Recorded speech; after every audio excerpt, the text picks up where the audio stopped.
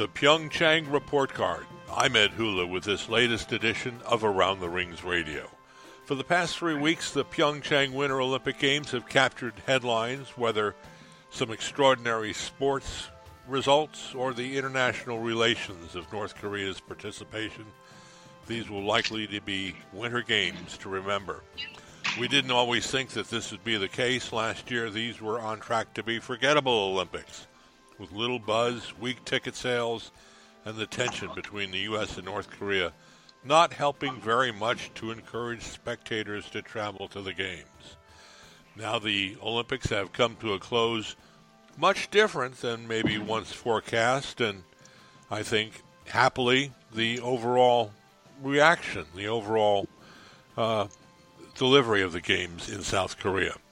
We're about to grade them more seriously here, our traditional post-Games post-mortem with members of the Around the Rings team in Pyeongchang who've been there for the better part of the month. We have with us publisher Sheila Scott Hula, Gerard Farrick, the Around the Rings content editor. Reporters Aaron Bauer and Brian Pinelli are on the line to join me in this review of the Games and to hand out some grades. Overall, a pretty smooth-running Games. There were some glitches, there were some postponements, and other little things that made it, the Olympics. But let's start with transportation. Compared to, say, Rio de Janeiro and the most preceding Winter Olympics in Sochi, I think everybody can agree transportation was probably spot on compared to these other two games, and I give it a pretty good grade. Aaron Bauer, Brian Pinelli, you had to do a lot of traveling. What are your thoughts about the transportation situation?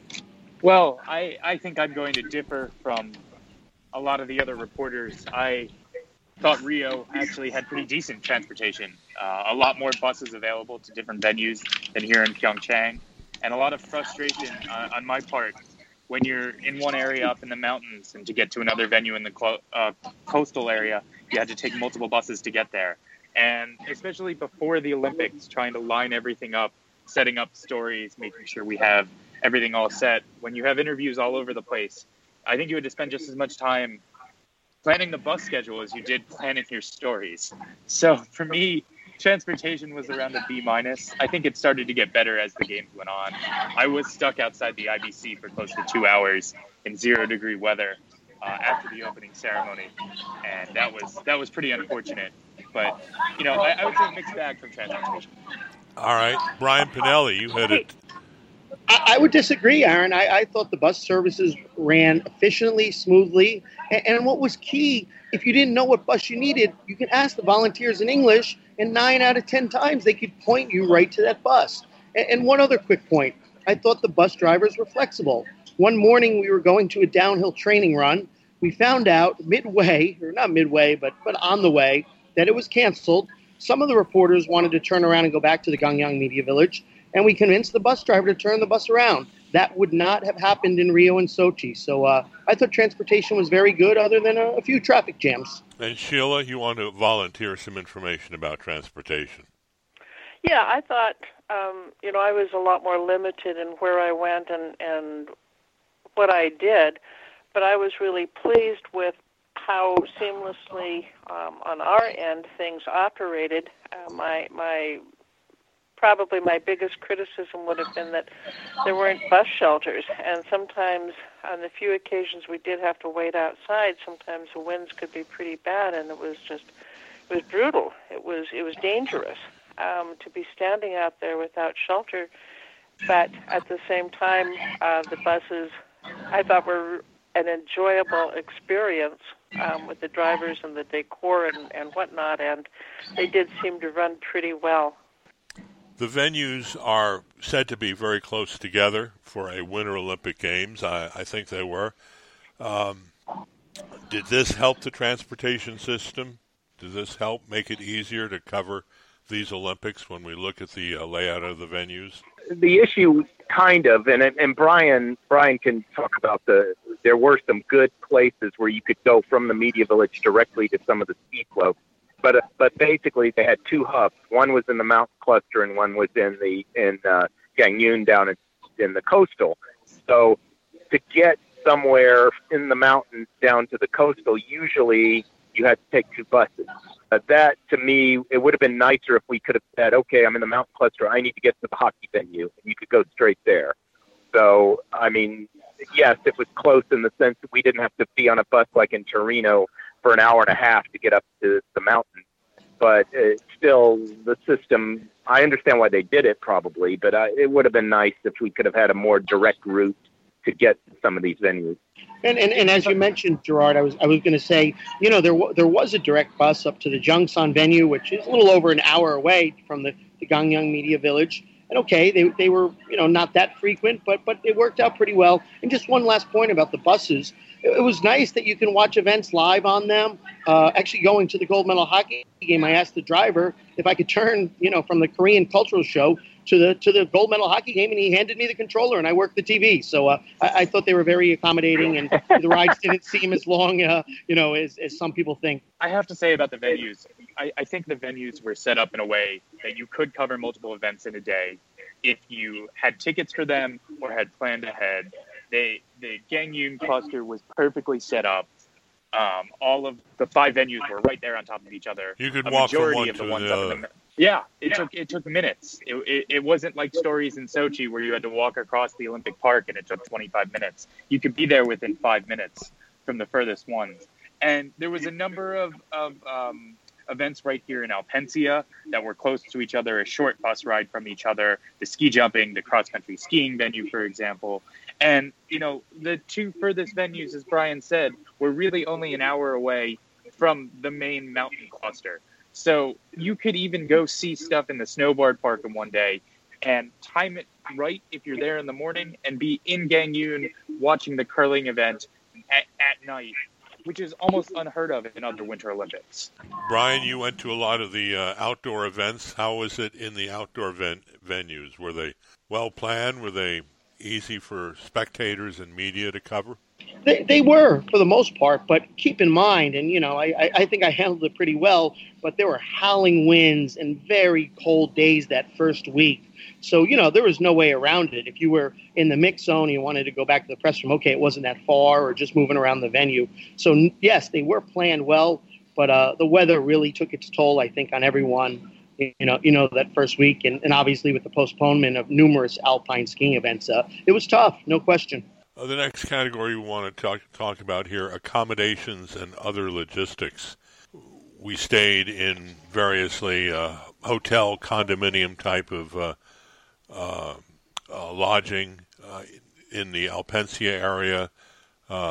Several of our staff stayed in the media village in Gangneung. What was that experience like? Media village, satisfactory housing? Gerard?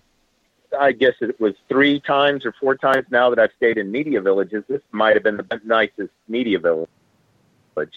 As far as the rooms, yeah, they were Spartan and they were set up to be for someone to move in immediately afterwards. You couldn't really use all the kitchen or anything like that. But, I mean, they were Spartan, but they were good and they were clean. The breakfasts weren't, you know, got repetitious, but of course, you know, you're here a month. As far as I was concerned, I thought the accommodations were very good. Sheila, you had some questions about the accessibility and other issues involving accommodations and logistics. I would say our condo was quite large, but I was really pleased overall with the apartment because when you're there for that long, and if you're just crammed into a room, it does become pretty bad. But we have a lot of room. But my observation is that Korea, at least in terms of Pyeongchang, has a long ways to go. Is accessibility. We had to walk to the breakfast, and by the time we got there, it was probably half a mile from the door of our apartment to the door of the dining room, and oftentimes the paths were still covered with ice and snow and broken pavement, and they were not well lit at night. And that was a real concern when it was so cold and awful the first week. It was, better the last few days. But, then even there around Alpensia, I would see sometimes there'd be sidewalks or crosswalks, but there would not be a curb cut. There'd be a very steep curb, and there's just doesn't seem to be any thought yet given to people whose mobility is limited. So that was very surprising. Moving along, there were sports involved with these Winter Olympic Games. Some really great moments, maybe some not so great moments, but I think people were not expecting a lot of sport drama here in Pyeongchang, and I think the Games really delivered that. Brian, certainly witnessing the hockey match today on the final day of the Games. Yeah, lots of drama. I agree, Ed. Fantastic gold medal finale. Germany, big underdog, knocked off Canada in the semifinals. They had the Olympic athletes from Russia on the ropes. After 2 late goals by Germany, they had a 1-goal lead. They almost thought the gold medal was theirs. They can taste it. And with a minute left, OAR pulled their goalie and tied it. And, OAR won there in overtime. What a valiant effort by Team Germany. And I just have to mention, I think the highlight of the Games from a sports perspective was Czech skier, snowboarder Esther Ledecka shocking the field, winning the Super G, almost unheard of. Snowboard world champion, now all the pressure on her shoulders. And 1 week later, she won the parallel giant slalom, double gold medals. Even the IOC said that Esther is the queen of the Games, bubbly personality, energetic, and her press conference today was filled with laughs. So I think this ranks up there in the top, 5, maybe 10 Olympic Winter Games moments of all time that a skier / snowboarder could win 2 gold medals at the Games. Go ahead. I have to jump in here. I really think that people don't grasp the significance of the South Korean women's curling team and the run that they went on. Now, the Games are supposed to provide a boost for hometown athletes, and they're supposed to showcase these sports that aren't necessarily traditional in the host country, and they're supposed to do better. And we saw Korea get medals in skeleton and bobsled, which is great, but the women's curling team ranked 8th in the world, went on a run where they won 8 straight games, went to the gold medal game, captured the entire country. The curling venue may have been the most raucous venue at these Olympics, more raucous than short track speed skating, which is the national sport. And that's what these sporting moments are about. And it seemed like that this was an Winter Olympics, where I think freestyle and snowboard ski events really took a place, maybe superseding maybe the more traditional alpine and Nordic events, as far as the interest, the response to the public. I think it shows the direction that winter sports are heading, and we saw some great performances out there in those events for sure. Press services, their main press center, I guess, was the biggest manifestation of that, and other other services for the press at other venues throughout the Games. I think overall the flow of information seemed to be pretty good. The layout of the main press center a little problematic, but overall okay press services. Gerard, what's your reaction?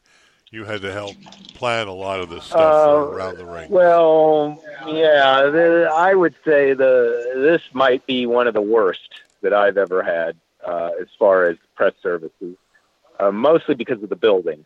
And it's a temporary structure, no restrooms. You got to walk half a mile. Well, not half a mile, but you got to walk a long way, go back outside into the cold to another building to go to the bathroom. That's already a big no as far as I'm concerned. The coffee supply was hit or miss. Again, okay, I'm whining about coffee, but it would be nice if you could have coffee when you want it. And then the issues with the temperature. They could never keep it right because, again, it's a temporary building. I understand that. But when the heat was on, it was very, very loud. And when it was off, it was freezing. So our friends here in our who share our space, NPR, they didn't spend too much time here because it was so loud in here they couldn't record.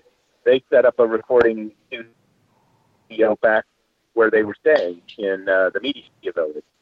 So we didn't see them that often, and I can understand why. Yeah, sorry, I was going to jump in because I was a little chagrined that, with how much we paid for our office, and I know what the others were, that we were in the temporary building and not.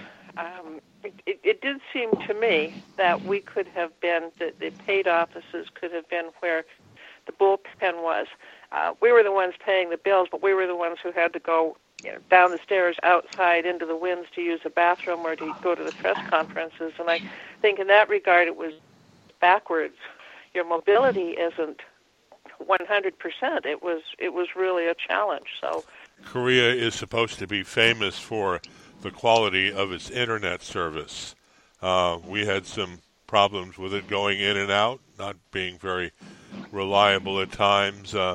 What's our overall impression of the quality of the internet?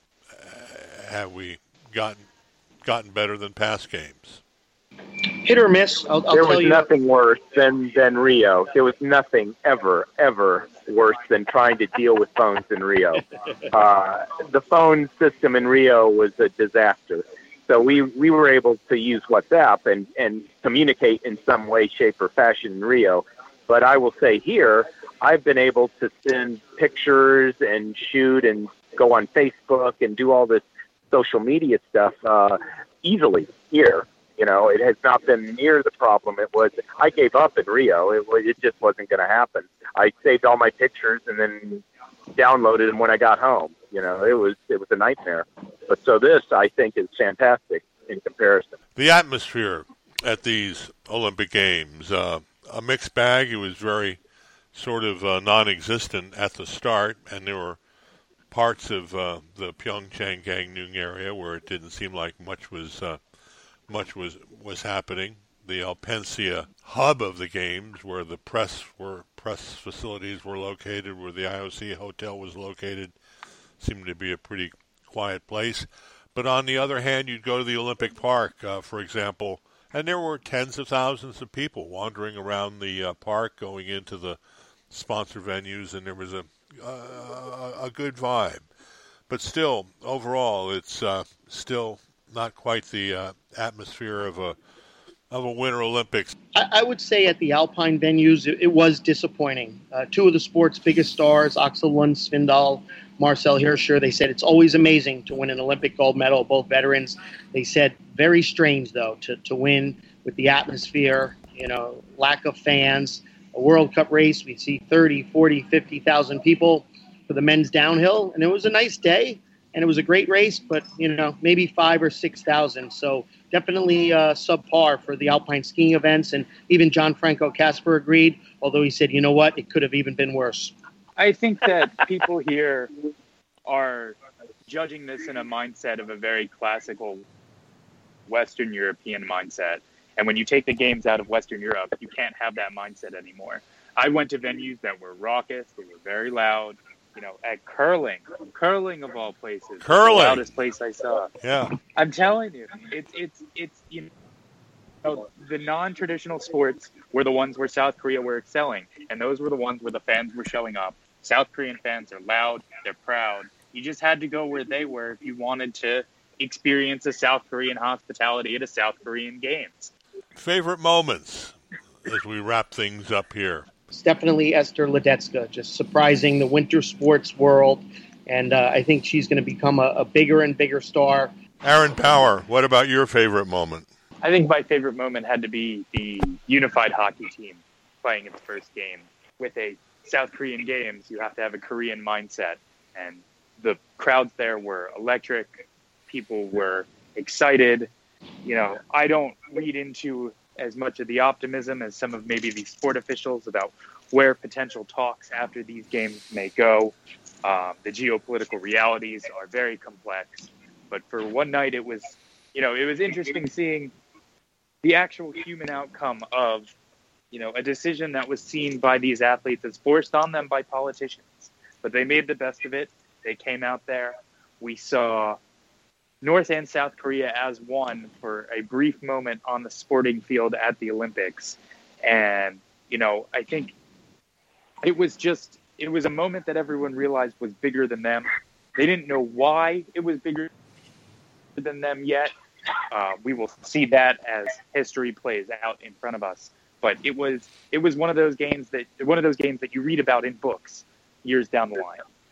And mentioning North Korea, I guess one of my favorite moments was sitting down on a sofa at the IOC Hotel and spending 10 or 15 minutes talking with the National Olympic Committee president from North Korea and just kind of chewing the fat with him and joking about this and that. For everything that we hear about North Korea and the way of life there and the way that the United States and North Korea are at such military odds, it was what the Olympics are all about, to sit down with someone from the other side, get to know them a little bit better, and realize everybody's a human. Everybody's got feelings. Everybody can laugh and smile, even in some very serious moments. An overall grade for the games. Anybody care to venture? What? I'm torn. I am somewhere between a B+ and an A-. Spectacular sport. The volunteers were fantastic, so friendly. When they helped you with something, you almost felt like you had to step up your friendly game. They'll walk you to somewhere that you didn't know how to get to. They'll laugh, joke with you, share a story. They were absolutely tremendous. I think the only negative was, as we've been talking about, the lack of atmosphere. It just didn't feel 100% like an Olympics at the ski racing. Overall grade from you, Gerard Farrick. I would give it a solid B. Unfortunately, the press services was just a little too much to overcome for me. But it was a B. I thought that overall, I agree with the volunteers part. They were like one of the best things here, one of the best things about this whole experience. Aaron Bauer. B to a B-. I think at the end of the day, we have to remember that the people of Gangwon province are going to have to live with this $13 billion investment. We don't know how it's going to better their lives. We don't know if it's going to increase tourism into this region. And we have to remember the political consequences and realities of hosting an Olympic Games in this modern times. Sheila, Scott Hula. But I'd say probably, based on my limited experience in Gangneung and in the MPC and with the volunteers, as everybody has said, I'd give it a B. And I'm going to give them an A-. I think that overall things went generally in the right direction as far as the games went. They had some enormously complex political issues to deal with that one way or another got handled with the North Koreans I'm referencing here. Aaron, you're right about the legacy question. It's not only a question for Gangwon province, but also the national government to figure out what it's going to do to make things happen here. But overall, it was a good Olympic Games, and I think I'm very surprised with how they came out overall here in South Korea. Thanks very much, everybody, for joining us on this edition of Around the Rings Radio, coming to you from Pyeongchang, which has just ended its hosting of the 2018 Winter Olympic Games. I'm Around the Rings editor Ed Hula. Joining us has been Gerard Farrick, our content editor, publisher Sheila Scott Hula, reporters Aaron Bauer and Brian Pinelli, and we also make mention of the fine work and assistance that we got from the ATR Japan team of Mitsu Oda, Hiro Hashimoto, part of our ATR Japan team. Thanks again. Onwards to Tokyo. Onwards to Tokyo in 2020. Onwards to Beijing in 2022. Thanks for listening, everybody. Have a great day.